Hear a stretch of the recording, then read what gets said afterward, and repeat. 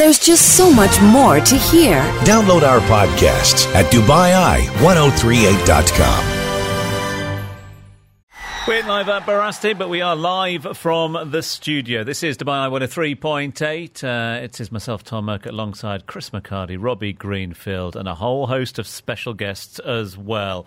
Special guests who have got a bit of time on their hands, because it doesn't really matter whether you're a leader of a country, whether one of the finest sportsmen or sportswomen on this planet, or you're just your average Joe. Everybody is in the same boat. Most people around the world are now being asked to stay at home, to social distance, to physically distance themselves. On the rare occasion, people are being asked to isolate, especially if they are showing symptoms of the COVID-19 strain of coronavirus. And it's having an impact on everyone, including, of course, international sportsmen. Let's catch up with Johnny Bairstow, see what he's getting up to at the moment. Obviously, the Sri Lanka tour has been kiboshed. All of the England players back in the UK, and all of them in their plush pads. Just tell us how you're managing this situation so far. I think, like anyone, to be honest with you, it's a bit of a surreal experience. I mean, being told that the cricket season's kind of on hold, everything's on hold, you've got to stay at home, and complete lockdown is definitely different for everyone. Trying to stay fit is the number one thing, doing household chores, cutting the lawn, and just trying to keep yourself mentally active more than anything. How much time then would you typically be spending keeping fit and doing exercise, and when do you feel as though you've done enough for the day? It's not easy, is it? No, it's not. I mean, I'm definitely getting my hour in a day outside of the house. Just trying to stay active, like in the garden, doing things in the garden is another good way of doing it. Having renovated the house just recently, there's plenty of things that I can be on with. So, making sure that my sister's not doing my head in too much is another way. And how's that going?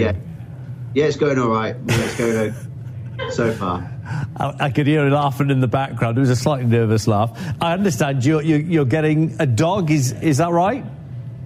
Yeah, we're getting a dog in the family, yeah. My mum took the plunge, actually on Mother's Day, decided that she was going to get a dog. So, yeah, there's a little Rhodesian Ridgeback puppy that's going to be hopefully on its way as long as all the roads aren't closed. I was going to say, yeah, I mean, it's on its way. Let's hope it gets to you sooner rather than later. How important are those things, Johnny, in terms of when you don't know quite what you're planning for or what the future's going to be holding, everyone in the same boat? How important is it to have those distractions, those things that can bring a bit of structure to the day? Yeah, exactly. It is very important. And also it brings a new energy as well to the household. The puppy's going to be great fun, getting to know it. Each and every one of us being able to go and take it for a walk, stay active with that kind of thing. But it's having things outside of your natural daily routine. Some people might be trying to learn a language, others might be learning yoga, Pilates, other things that they may not have chance to do as much day to day. And this opportunity gives people a chance to learn new skills and develop new skills. And we saw James Anderson, Stuart Broad and Mark Wood doing a virtual cycle race. Were you tempted? I'd just rather go running in the fresh air, to be honest. Yeah. I'll use that hour to just to go running. But it is something that I have contemplated, whether it be that or getting an assault bike. The ECB have sent us some equipment to be able to do circuits out in the garden. So it's just a case of getting your running in as much as you can in that hour a day that we are allowed out. Strange times for sportsmen, sportswomen, and of course us mere mortals alike. But there is the solution. Just get a puppy. Everything's going to be fine. Mark Archer, I hear that you are climbing the walls at the moment. Joins us live on the line. Just get a puppy, Arch. Yeah, evening, gents. And funny that you talk about England cricket and Johnny Bairstow. I saw the England play 2 weeks ago over in Sri Lanka. I know I've sort of told you about my escape story, and I headed to Sri Lanka. I was working for the week as I have for most of the last sort of 8 to 9 months in the Kingdom of Saudi Arabia. And when the lockdown, the shut planes stopped flying, I thought, well, what better place to get stuck? England are on tour, they're in Sri Lanka, can probably watch a bit of cricket. So I flew back to Sri Lanka, and then they shut the airline route back to Saudi Arabia. So I actually went and watched a session of England player warm-up for the Test match series that's actually been postponed, obviously, since then, and saw a nice session of England batting. Pretty easy bowling, to be honest, from the Sri Lankan Prime Minister's 11 in at Colombo. But then I got on a plane and got back to Dubai 2 weeks ago. So haven't got a puppy, but that was my last fix of sport, and it's been a long 2 weeks. I'll tell you that for free. Archie, just on the cricket thing, I mean, you play cricket to a very high standard as well. It's very easy to ask listeners out there to feel sorry for professional sportsmen and women who are paid very well for plying their trade as well. But just in terms of the sort of being match fit, being match ready, the fact that cricketers, international cricketers, finishing their season mid-season, or not even, certainly finishing their international season mid-season with the option of franchise cricket just around the corner, the brand new county season just around the corner as well, the lack of net practice, the lack of pre-season tours, the lack of match readiness, how much is that going to affect cricketers at that level? Yeah, Tom, it's an interesting point. I think that given the fact that the players seem to swap seamlessly between red ball cricket and white ball cricket these days, they seem to be a lot more adept at travelling and playing in different countries. You know, you talk about cricket, the IPL is supposed to start in 2 weeks' time. That's going to get pushed. You know, England is supposed to be playing a test series currently in Sri Lanka, and then they're going to come back and take on the West Indies. The county season is supposed to get underway. So I think players today are a lot more adept at changing between conditions and environments, and obviously the T20 format, 50-over format, and the red ball format as well. But that being said, still incredibly difficult. Guys need to get their reps in. They need to be out in the middle. You need to get a sense of timing, a sense of feeling. Bowlers, there's nothing like a bowler putting in spells, you know, on the pitch as opposed to in the nets. So there's a distinct place for match fitness, but there's also, you need to get your eye, and you need to get it timing, you need to get into the match feel. So very difficult to just pick it up after a period of not playing and not practicing and just getting on with it. Very, extremely difficult. Archie, great to have you on the show. Very good evening to you. You might want to get the missus to record this next bit for you, because I think we all owe you an apology. It was about 3-4 weeks ago that we were sat down in Barasti and you said, guys, this is serious. This is going to be the end of the Premier League football season. The football seasons around the globe, the Olympics and other sporting fare, and you're absolutely spot on, mate. So looking at that crystal ball, I know you're a well-connected man as well. What is the prognosis? Give me and be kind to us all. What are we looking at for the next few months in sport? Well, it was interesting, Chris. It was actually a week before that. It was actually at when this all kicked off. I think it was about a month ago. It was a month ago, and I was sitting with your good mate Paul Espy at the tennis, and with Tom doing a grill session from there. I think you were in the eating prawn sandwiches. I was. And on centre court there watching the final. I think it might have been the men's final about to take place. And I said to Tom, I just looked at the trends coming out of what was happening in China, and all the talk was about this the COVID-19 virus and what it was going to do. And people were speculating and talking. I said, guys, we need to watch this. This is serious now. Then the following week we're at Barasti, and I just said it was just gathering too much speed too quickly, and and it was just so hard to predict. But I just saw it taking effect so quickly in sport, where a lot of people gather at one point in time, and it was just growing exponentially. So, look, it was one of those predictions I'm actually afraid I got right. There's not many of them in the sporting world, but goodness gracious me, 2 weeks ago, the world has changed. It will be changed for good. The sporting landscape is definitely going to recalibrate and reset. And look, I know you've been talking, and I've been speculating about the Premier League football season, and it's even tough to talk about, when sports are going to resume. We're reading, and I don't want to dwell on it, but we're reading reports every day now, and nearly 1,000 people are losing their life a day. We're seeing the same thing in Spain, and I doubt that the UK is heading quickly in that direction as well. And to talk about the resumption of sports seems a little bit narrow-minded, but I guess we have been missing it. We have been missing that release. We have been missing something to talk about to give ourselves some good news and a bit of banter. But look, I've got two theories on it. I've got a glass half full theory, and that is that I think the earliest we're going to see any sport anywhere is probably 2 to 3 months' time. That's the best case scenario. I think the reality of it, though, we're not going to see a lot of sport in the rest of 2020. That's just the facts of the way, if you look at this way the virus is trending, you look at the impact it's having on sports now. We've just called off an Olympics. That's in July and August. I can't see football being played in Europe again till maybe November, December at the earliest. And by that stage, they're going to have to make some pretty hard decisions on what stays, what goes, on how they're going to call seasons. But for me, that's just being brutally realistic, and maybe it's going to recalibrate and reset the sporting world. You know, things we talk about with player salaries. I know we debate it all the time, and we talk about the medical staff and the doctors and nurses doing their jobs. Doesn't it put the world in perspective all of a sudden on who's doing the work, who's saving lives, who's going out into the front line, and players and the rest of us are at home speculating it. And you talk also about sports at risk. I think a lot of sports may struggle to come out of this. You talk about sports like rugby league, which is played in really two primary areas in the world, the north of England and New South Wales and Australia. And there's two sports that struggle because there's not a really strong international code. They are reliant on their domestic seasons. And when you've decimated the NRL and Super League, season's going to be written off in both those competitions. Some of those competitions may not emerge again. So sorry to paint a picture of doom there, but I think given the worst case scenario, I think this is going to recalibrate the sporting world.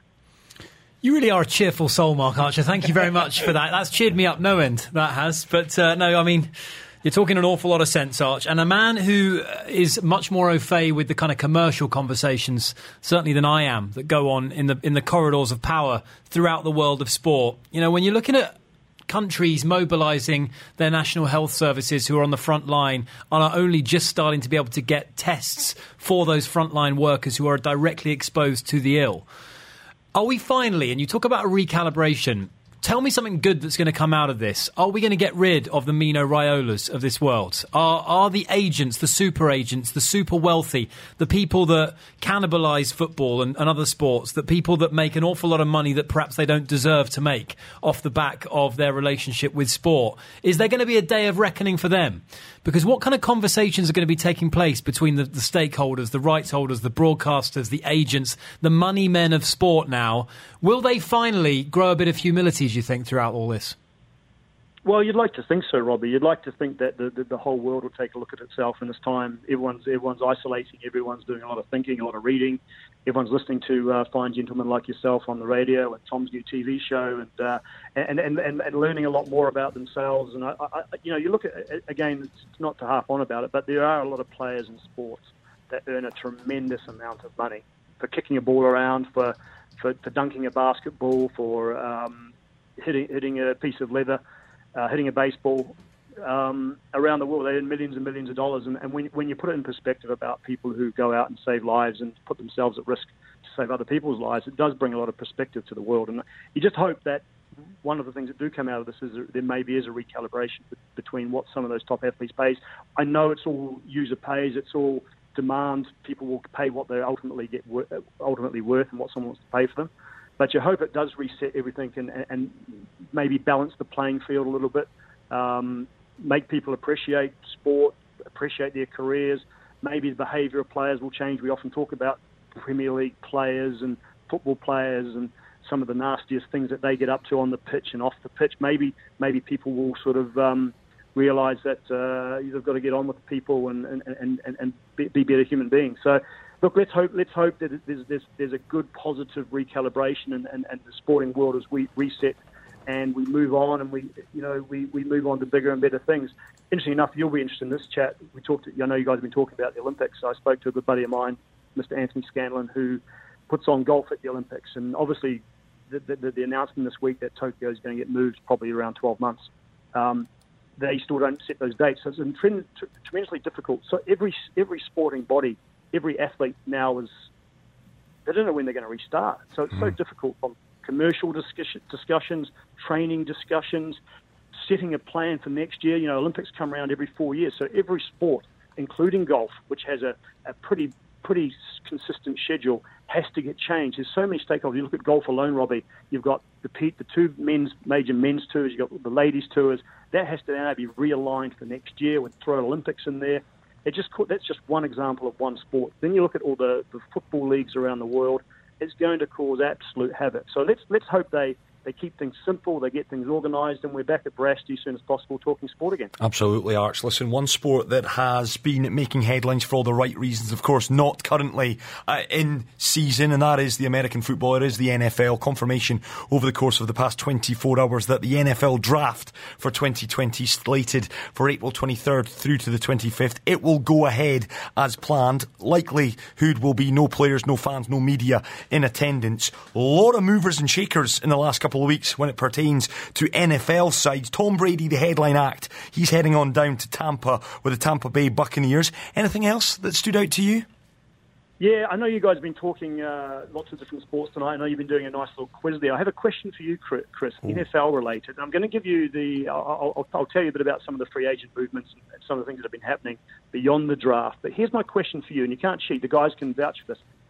You talked about the draft there, which will take place 23rd to 25th of April. You may know the answer straight away. Who has the first pick in this year's draft? Which team has the first pick? Good question. I'm looking it up. I'll give you a minute. Is it Cincinnati Bengals? Well done. No stumping you. Yeah, thought it was. Of course, Andy Dalton is gone. They're going for a quarterback, right? Yeah, well, that's the play. And then whilst you're talking about quarterbacks, lots of movement. Obviously, the drawing board, Arch. Tom Brady, the high-profile mover in the quarterback scene, 20-year career at the New England Patriots. He is the GOAT, 6 Super Bowl rings. He signed that 2-year, $50 million deal down at Tampa Bay Buccaneers. And, of course, you'll know the Bucs well because it's the Glazers also in Man United. So it'll be interesting to see how they have Tom Brady down there. But that set up a whole chain of different movements. One high-profile quarterback, Cam Newton, has been released by the Carolina Panthers after 9 years at that franchise. He's been the face of the Panthers for a long time. He was the MVP in 2015. He, of course, lost that 2015 Super Bowl to the Denver Broncos. We're not quite sure where he's going to go yet, but he's had a really injury-plagued last season. He only played 2 games. But a heck of a player. Can beat a team with his arm, can beat a team with his feet as well, can be a running type quarterback, offers some different threats. It's interesting to see where he ends up. But the Carolina Panthers look set to sign Teddy Bridgewater from the New Orleans Saints. He's been the backup there for the Saints. Many people will remember Bridgewater, that he played at the Vikings for a couple of years. But he's going to sign at the Carolina Panthers, rumored to be a 3-year, $63 million contract. Other movers, Phillip Rivers, who's been 16 years a career player at the San Diego Chargers, now the LA Chargers. He's joined the Indianapolis Colts on a 1-year contract. Jacksonville Jaguars, they've traded Nick Foles, who was the star, the MVP from Super Bowl 52 for the Philadelphia Eagles a couple of seasons ago. He's been traded to the Chicago Bears. And the other big mover really is a re-signing Drew Brees, who's been he'll be a Hall of Fame quarterback when his time comes. He's re-signed again with the New Orleans Saints for another 2 years, $50 million for him. So we talk about big salaries in sport. There's none bigger than the NFL. Archie, got to let you go. Why? Because I know that you've got to be readying yourself and your apartment for Earth Hour in just a few minutes' time. You've got 10 minutes, okay, to make sure that all in the Archer household are ready at the light switches. Turn all the lights off at 5:30, Archie, and then don't tell the wife to put them back on, and then you'll be all right. You can watch whatever you want on TV a little later on. You know what, Tom? We've been spending a lot of time at everyone's homes this week, and you guys have been spending a lot of time at work. I've made a couple of unprecedented, to use that word, discoveries at home this week. I've been trying to understand one of the great mysteries of home domestics. It's the case of the missing socks. You know when you have a missing socks drawer and you have all single socks?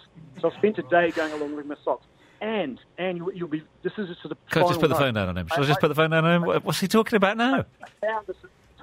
I found this amazing website, and it's a website that if you want to buy something online, they actually deliver it to your home, and it's called Amazon. So I've figured out I've got Amazon this week, and I've organised an exercise spin cycle that's been delivered through this amazing website. If you've never been on before, Amazon, Amazon. You can order stuff, they bring it to your door, you can set it up. Worth investing in as well, I reckon. Arch. 1 hour a day on Netflix. I would say get out more, but then that would just be inappropriate, wouldn't it? So, Arch, we're going to let you, climb another wall. Thank you very much indeed for your input on the show this evening. We'll definitely catch up with Mark Archer again in the near future. After that, he's barred. No, you're right. That's it. You're done. Let's just leave him to picking his single socks out of the laundry basket, putting them back together and everything. Earth Hour's around the corner. This is The Grill. On Dubai Eye 103.8. Now, Barasti at the moment, back in the studio, given, of course, the social distancing and physical distancing that's going on around the world at the moment. We are getting ready for Earth Hour. We'll celebrate that in a few moments' time to take us there. One more round, me fears, of On This Day in History, as we look back at some significant sporting events that took part on the 28th of March in years gone by. They're neck and neck at the moment, the boys. They've done their On This Day in Sport. They've also done their birthdays for today. I've got one more for them. So, Robbie, I'm going to give you the option. I suppose it's not so much a home and away. It might be a sort of a home and away. I'll give you the sports and you can choose. Do you want a boxing one or a football one? Ooh. I will take a boxing one. I'll take my chance on boxing. You're going to take your chance on boxing. Okay, I need the name. I need the year, but also the significance of the fight. I mean, it'll be pretty much given as to one of the fighters. I need you to identify the other one and the significance of that fight. Okay. This is On This Day in Sporting History. Bravery for which Briggs is going to pay. Well, if you're in New York tonight, you can be proud. You know, this guy's shown, hey, I'm just not he slipped down that time. And that's all. Yeah. Good enough. Briggs begging Cappuccino for another chance. But he was already in the danger zone. Let me tell you, for boxing, that was a must-have fight. This guy, Shannon Briggs, supplied to us boxing fans what we needed. When you're out, get up anyway. That's what we needed. You can say whatever you want, but this man was brave tonight. No question. That was a very brave effort. And then he came back and not try to cover up and run. He went toe-to-toe with a puncher and got the worst of it. He went toe-to-toe with a puncher. Ooh, that is a great one. Shannon Briggs. A very colourful character. I didn't catch who he beat.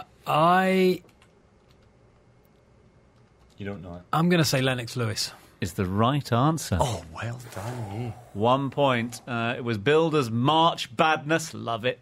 It was held at Caesar's Palace over in the United States. But what year? I will say... Okay, let me just think about this. Lewis fought Tyson, I believe, in 2002. I think it was ultimately. I'm going to say 1999. Oh, Robbie Greenfield. Oh! So close. So close. McHardy? It's a year earlier. It's 1998. Yes. Okay. Shannon Briggs, heck of a... When you think of his career, by the way. But yeah, that is a heck of a... Well done, you, Rob. And I will say, I do think, and I do feel that Lennox Lewis... Best of his... is the best heavyweight. Oh, I'd love to see him up against Tyson Fury. That would be a great fight. Lennox Lewis is probably the best heavyweight of the last 20 years. Yeah, I don't disagree with that. That was a point to you, which means, Chris McHardy, you've got one not more David Goodwillie to this do. time, is it? Okay, it's not David Goodwillie, but congratulations. Yeah, that was Britain's Lennox Lewis knocking out Shannon Briggs en route to a fifth-round technical knockout victory to retain his WBC heavyweight title on this day in 1998. This is the last one, Chris McHardy. I need a year and a significance, please. Here's Reyes. Henri, long way out. Oh, it's flashed in. It's another extraordinary goal from Thierry Henry, who's been a scourge of Manchester United and of many other clubs. Swerved, confused goalkeeper. 1-0 Arsenal.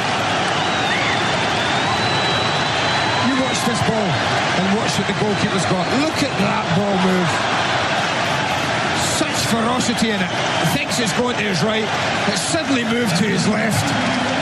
And it's past him before he can do anything about it. And in the spirit of good cliffhangers, we're going to have to leave it there for a moment. I'll let Chris McHardy ponder on that one. Why? Because at 29 minutes past 8 on this Saturday, March the 28th, it is time for us to recognise Earth Hour. The objective is to encourage people to adopt a responsible lifestyle on using electricity and water to support the national efforts to reduce carbon emissions and protect natural resources to ensure their availability for generations to come. DEWA are observing Earth Hour 2020 in a number of venues across the city.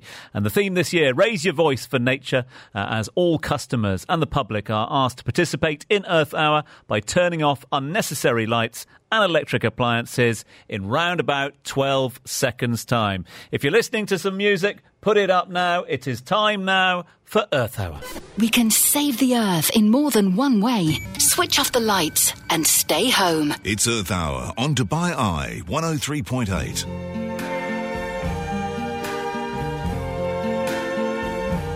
I see trees of green, red roses too. I see them bloom for me and you, and I think to myself, what a wonderful world.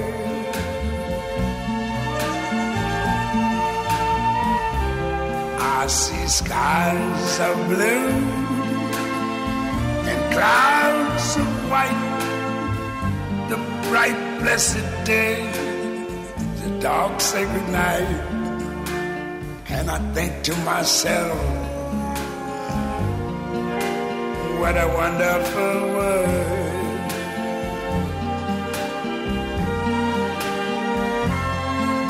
The colors of the rainbow, so pretty in the sky, are also on the faces of people going by. I see friends shaking hands, saying, how do you do? They're really saying, I love you. I hear babies cry, I watch them grow. They'll learn much more than I never knew. And I think to myself, what a wonderful world. Yes, I think to myself, what a wonderful world.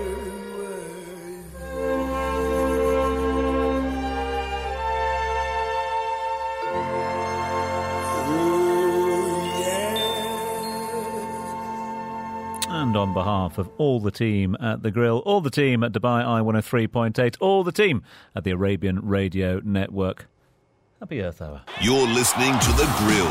More of the biggest sports stories now. On Dubai Eye 103.8. Hope you're enjoying your Earth Hour experience out there. As you will see, if you look out your window at the moment, some of the iconic buildings of Dubai have been clouded in darkness this evening, as a number of people have taken up the call to recognise Earth Hour this year, albeit a very significant and different year. Talking of years, we've been asking Chris McHardy to tell us what the year this was. Here's Reyes. All right, long way out. Oh, it's flashed in. It's another extraordinary goal from Thierry Henry, who's been a scourge of Manchester United and of many other clubs. Swerved, confused goalkeeper. 1-0 Arsenal. You watch this ball and watch what the goalkeeper's got. Look at that ball move. Such ferocity in it. He thinks it's going to his right. It suddenly moved to his left. And it's past him before he can do anything about it. Chris McHardy, for the points, for the cake, for the glory. Year and context. I'm not sure. It's flashed past him. The one that springs to mind is the one that Reyes, well, I'm assuming it's Reyes rolls it into him, where he flicks it up and then flashes it past Fabian Barthez. It's Gary Neville who's up behind him. That's the one I'm thinking. But then again, I thought that was 2000. And I thought that was October 2000, but you're going to tell me no, because it's March 28th. It's March the 28th. It's a significant game, a significant result for... Was it that goal I'm talking about? It wasn't the end of Arsenal's unbeaten run, was it? No, they lost 2-0 to Man United that game. I'll give you the final score. It finished 1-1. It finished 1-1. Louis Saha equalised late on in that game at Highbury. Was it the final Man United Arsenal game at Highbury? Nope. His 200th goal? It's not. Louis Saha, cheapers. 1-1 at Highbury. Gonna have to push you. Can I phone a friend? What year is it? Well, we're asking you, aren't you? Louis Saha. So let me think this through. So Jaap Stam, he left. As we know, matches between these two teams are heated affairs, Arsenal captain Patrick Vieira had been sent off when the sides met at Old Trafford earlier in that season. Oh, come on, that's too much of a clue. No. 1-1. I'll say 2002. I'll guess 2002. It's not a bad guess. Not a bad guess, but it's the wrong answer. 2003. Is the wrong answer. It's March 28th, 2004. You're quite right. You're bang on the money about Thierry Henry. It's one of those wonder goals, wasn't it? Just rolled into him, picks it up and sort of hits it. It's during the Invincible season. No, Roy Carroll's in goals. Roy Carroll's in goal. It's not the Barthez one. It's Roy Carroll. I remember this goal now. It's straight at Roy Carroll. It's swear. He should save it. I know the one you're talking about now. Okay, so why is it significant?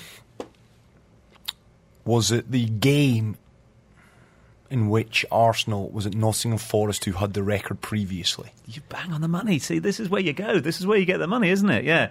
So they get 1-1 draw. Yeah, and which means they're unbeaten. Yeah. Extended run goes to 30 games. 30. So beat Forest's previous. Exactly, yeah. So they go to that, and then what do they do straight after this one?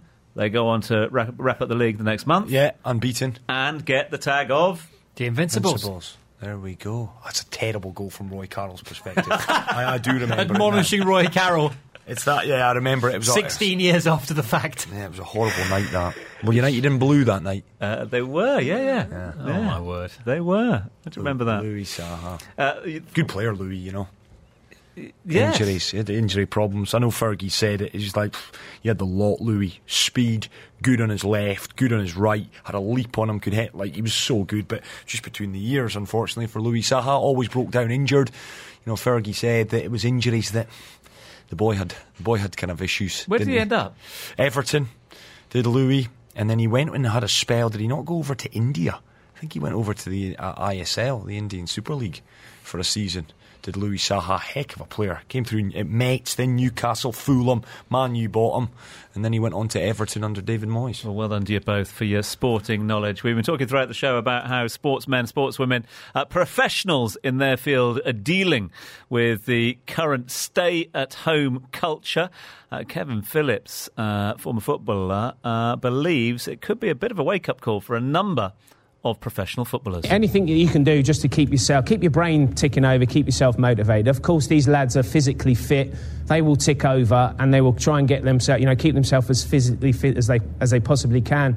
The biggest thing is the mental side of it, and we all know that within football, mental health issue is a big problem, and this situation we're in at the moment, if players can keep themselves occupied, and if that means making videos for YouTube, as we've seen on social media, we've seen that you guys have certainly shown on your show, with players coming up with ideas to try and keep everyone involved. And I think it's hugely important. I found when I first retired, although I went straight into the coaching side, mentally it's very, very difficult. So these players are actually experiencing now for a while what it's like when you do retire. So the big message for me is mentally try and keep yourself really active. One man who I'm sure will appear in quizzes in many years to come as a question is the man we're going to hear from next. He was, of course, the first high-profile diagnosis of the coronavirus within the football world. And I suppose in many ways ways, the man that prompted a number of teams and leagues then to look at their actions and whether they should be continuing with games.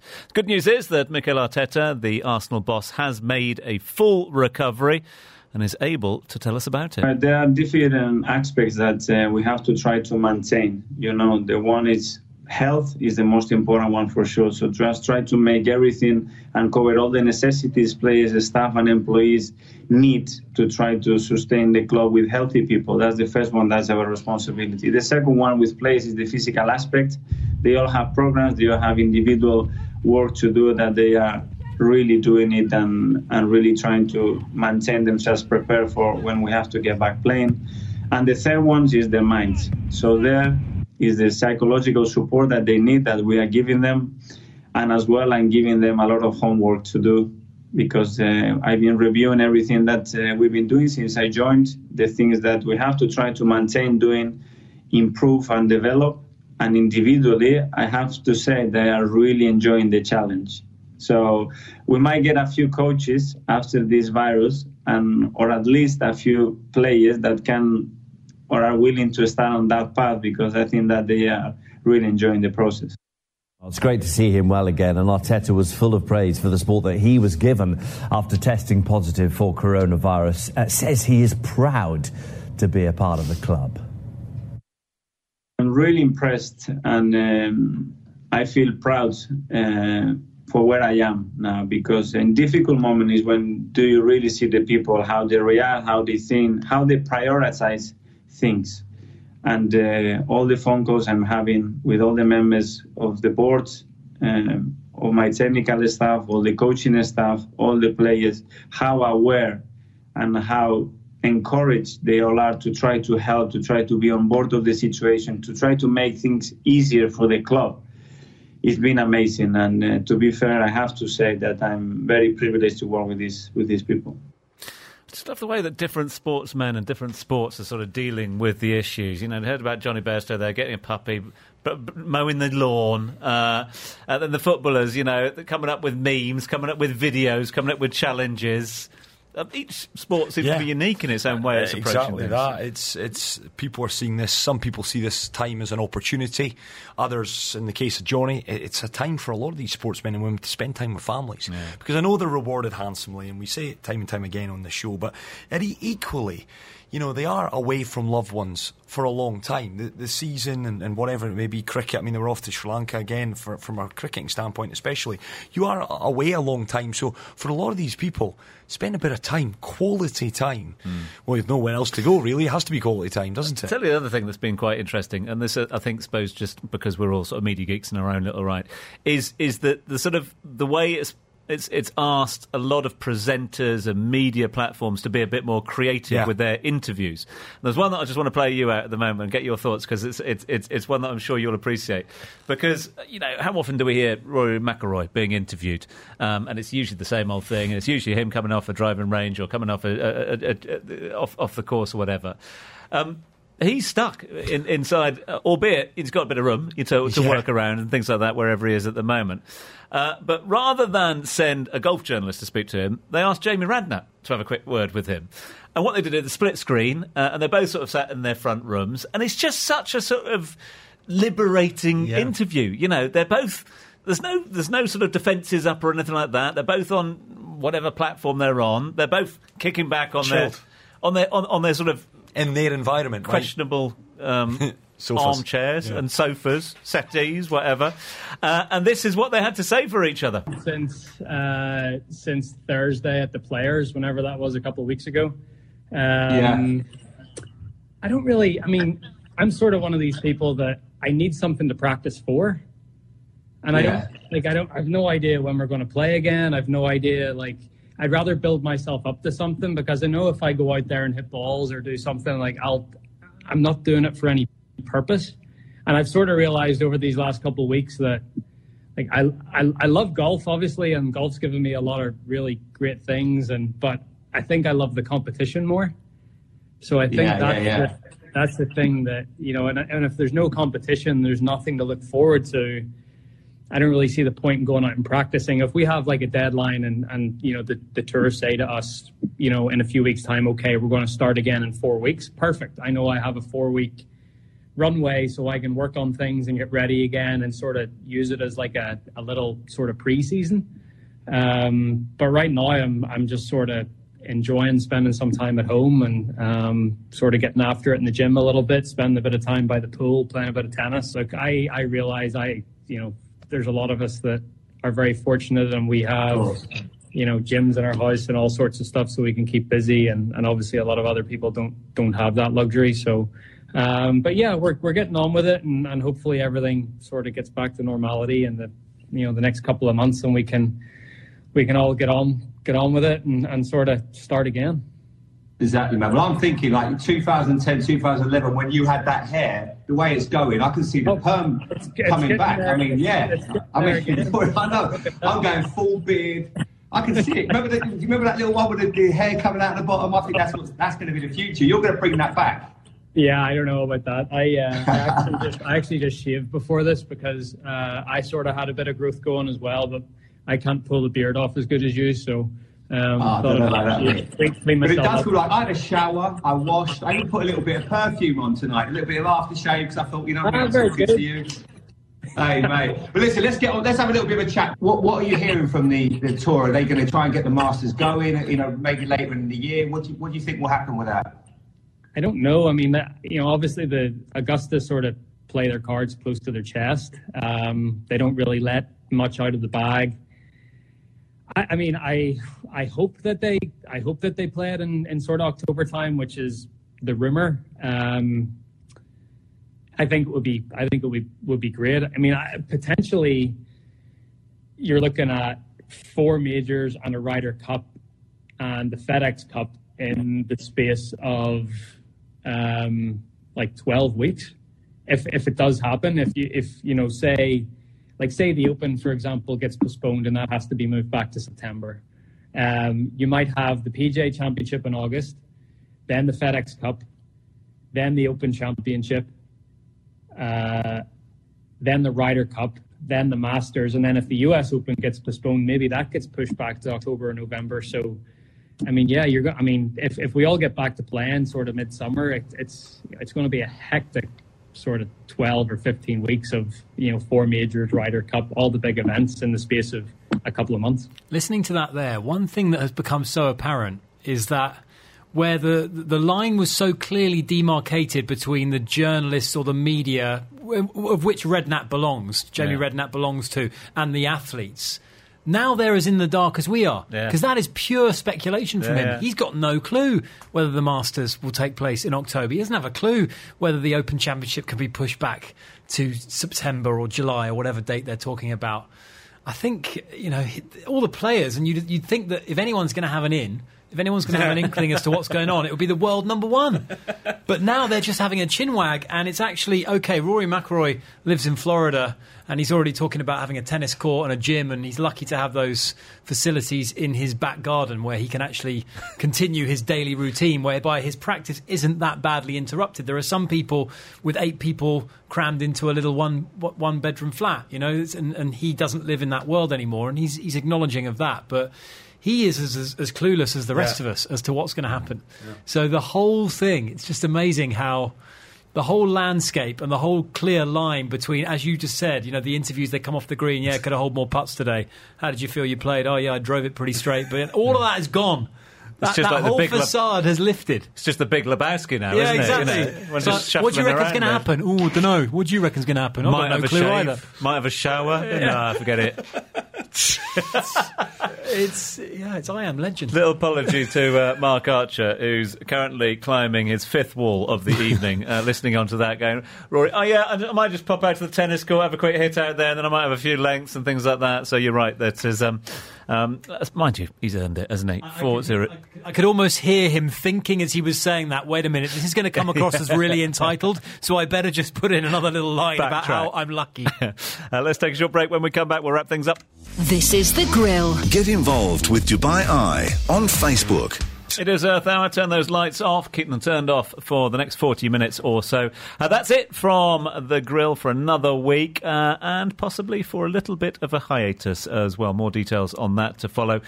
Huge thanks to Barasti and all the team down there at Barasti for their support as well. Hopefully we will be back there before you know it, talking up live sport and, of course, introducing some more big names. Chris McHardy, can't thank you enough for all the support, fella. Yeah, thank you very much, Tom. Big thanks to all the listeners as well. And as you say, do stay tuned to Dubai 103.8. Some interesting little developments, I think, over the course of the next 24 hours or so. Indeed, yeah. Those tuning in at 6 o'clock tomorrow morning to listen to the Business Breakfast. I promise, I'll say it to you. It's not. I'm not there to ruin things. All right, I promise. I promise. All will become clear about 7 o'clock tomorrow morning. Robbie Greenfield, can't thank you enough. Cheers, my pleasure. Thank you very much. And let's finish off on a moment of optimism, if we may. We've been talking. We had Mark Archer on doom and gloom a little earlier on, talking about the lack of live sport around. That's not to say that we haven't seen a bit of a change in the landscape, the sporting landscape, with the emergence, the true emergence of esports. Well, what do they say? Through what's the adversity quote? Adversity comes opportunity. Is that the one? Yeah. Well, certainly for esports, it didn't need adversity. Esports was growing as a platform, as a phenomenon, regardless of what has happened in the last couple of weeks. But this has no doubt created even more of an outlet for esports. Online gaming, 1.7 billion people around the world, that is what?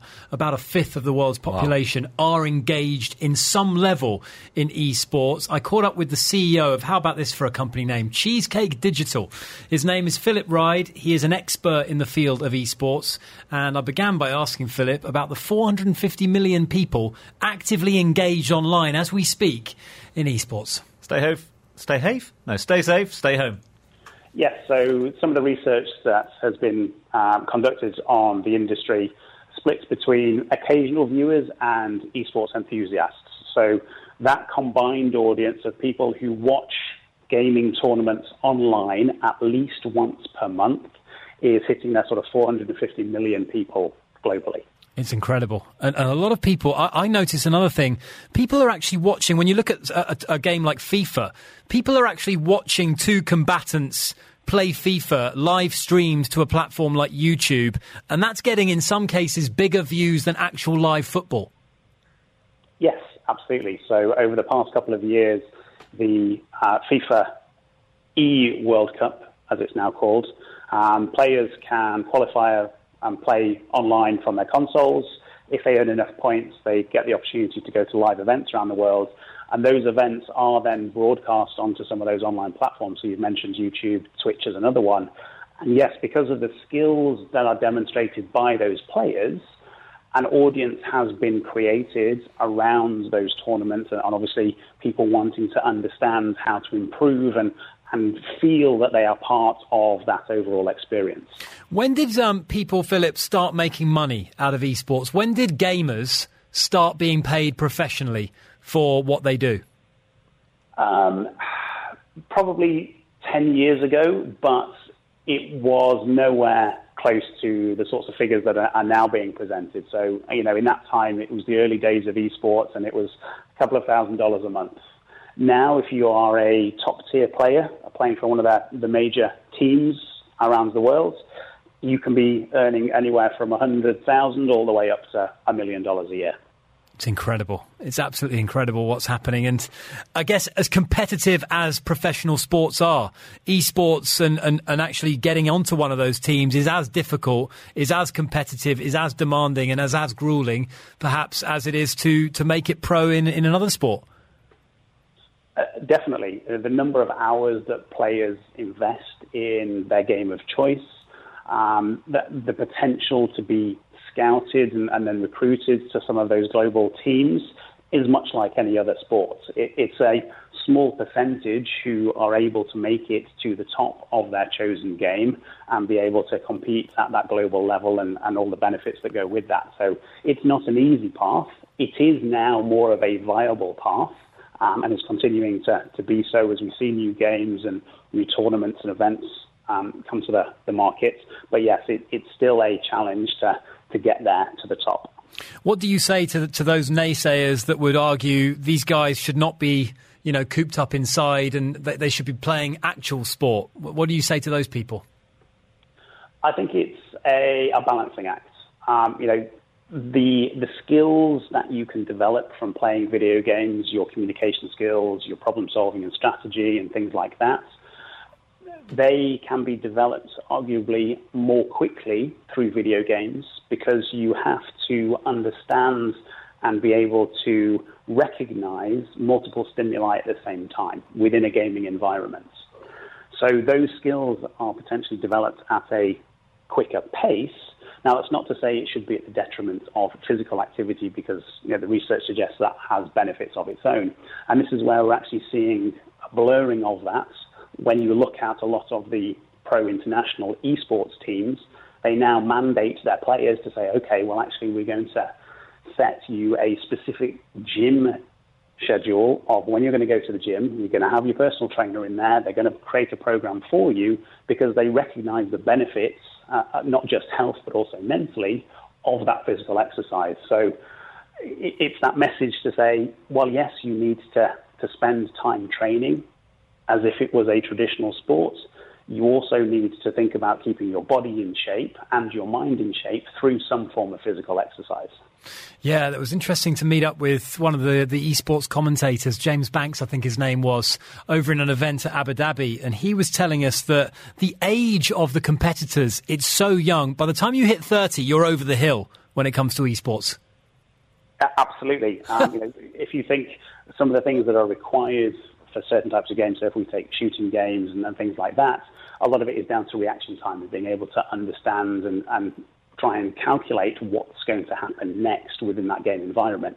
So yes, a lot of the pro players end up retiring sort of 25 to 30 because their reaction time has decreased and they're no longer competitive. So in terms of a career, you could almost say, it's similar to football in some respects in the fact that you may train from an early age but not necessarily get scouted and recruited early on. But as you sort of get to that 30 point, you're at the back end of your career. Talk to us, Philip, about how the current coronavirus pandemic has affected esports. I know esports holds and hosts an awful lot of live events around the globe, which are very well attended. I would imagine, like all other communal gatherings, that those have been placed on hold. But how has the pandemic affected the current esports landscape? It's affected it in two ways, really. So you're absolutely right that a lot of the major esports events, tournaments and leagues are now hosted in physical venues with a live audience. So some of those have been postponed until later in the year, obviously on the hope that things change and the situation clears up around the world. Others have taken their live format and moved it online. And I think that's one of the big differences that esports has when compared with traditional sports, in that first and foremost, it was an online property that has then moved to offline. So to be able to then say, actually, our fallback option is to go online and use the digital channels and the streaming platforms and things like that, means that there's still an opportunity to engage that audience. And we've seen some of the sports properties take note of that. So the Formula One has done it, NASCAR has done it. Some of the stuff is happening over in the NBA in the US as well, is that they've said, okay, actually, we need to try and do something different because we're no longer able to host physical live events. How do we try and engage our audience through digital properties? So Formula One hosted a virtual race through a video game last week. It had some of the regular Formula One drivers involved in that and some celebrities, and that was streamed onto YouTube and Twitch and a couple of other channels. I think actually it was streamed onto Sky Sports in the UK because they had no other content, because obviously all the traditional physical sports are on hold. Yeah. So esports, because of its digital nature, presents a lot of opportunities in the current climate, and we're certainly getting inquiries from sports media outlets and brands as to how they can utilize it as a way to engage an audience that they can't currently reach through traditional events or traditional physical sports. In terms of the long term, I think there will be that mix. Obviously, a physical live event presents different opportunities. It obviously has an atmosphere. Anybody who's been to a sporting event will attest to that. And I think that's something that the fans now appreciate and recognise and look forward to. So I think those physical events will still be there. I think it will be that a case of the planning stage for those physical events will now take into account, okay, what is our fallback option? And I think some of the traditional sporting events will do the same to say, okay, if there is a similar situation in the future, what is our fallback option? What can we do in terms of digital properties and online so that we can still engage our audience? Absolutely. Yeah, you make very good points there. A final one for you, Philip, and I guess this is a question that's come up an awful lot on our show. We've debated about it, we've speculated on it. In your expert opinion, is esports inevitably one day going to be featured in the Olympic timetable? That's a very tough question to answer. There are multiple schools of thought around that. I think if we take esports and the term esports as video games in a structured competitive format, then yes. If we take esports as what we see as the most popular titles currently and in the future, probably not. Because a lot of the most popular ones at the minute are the shooting games, and they may not meet the mandate of the Olympics unless there is a significant change in their stance. There's just so much more to hear. Download our podcasts at DubaiEye1038.com.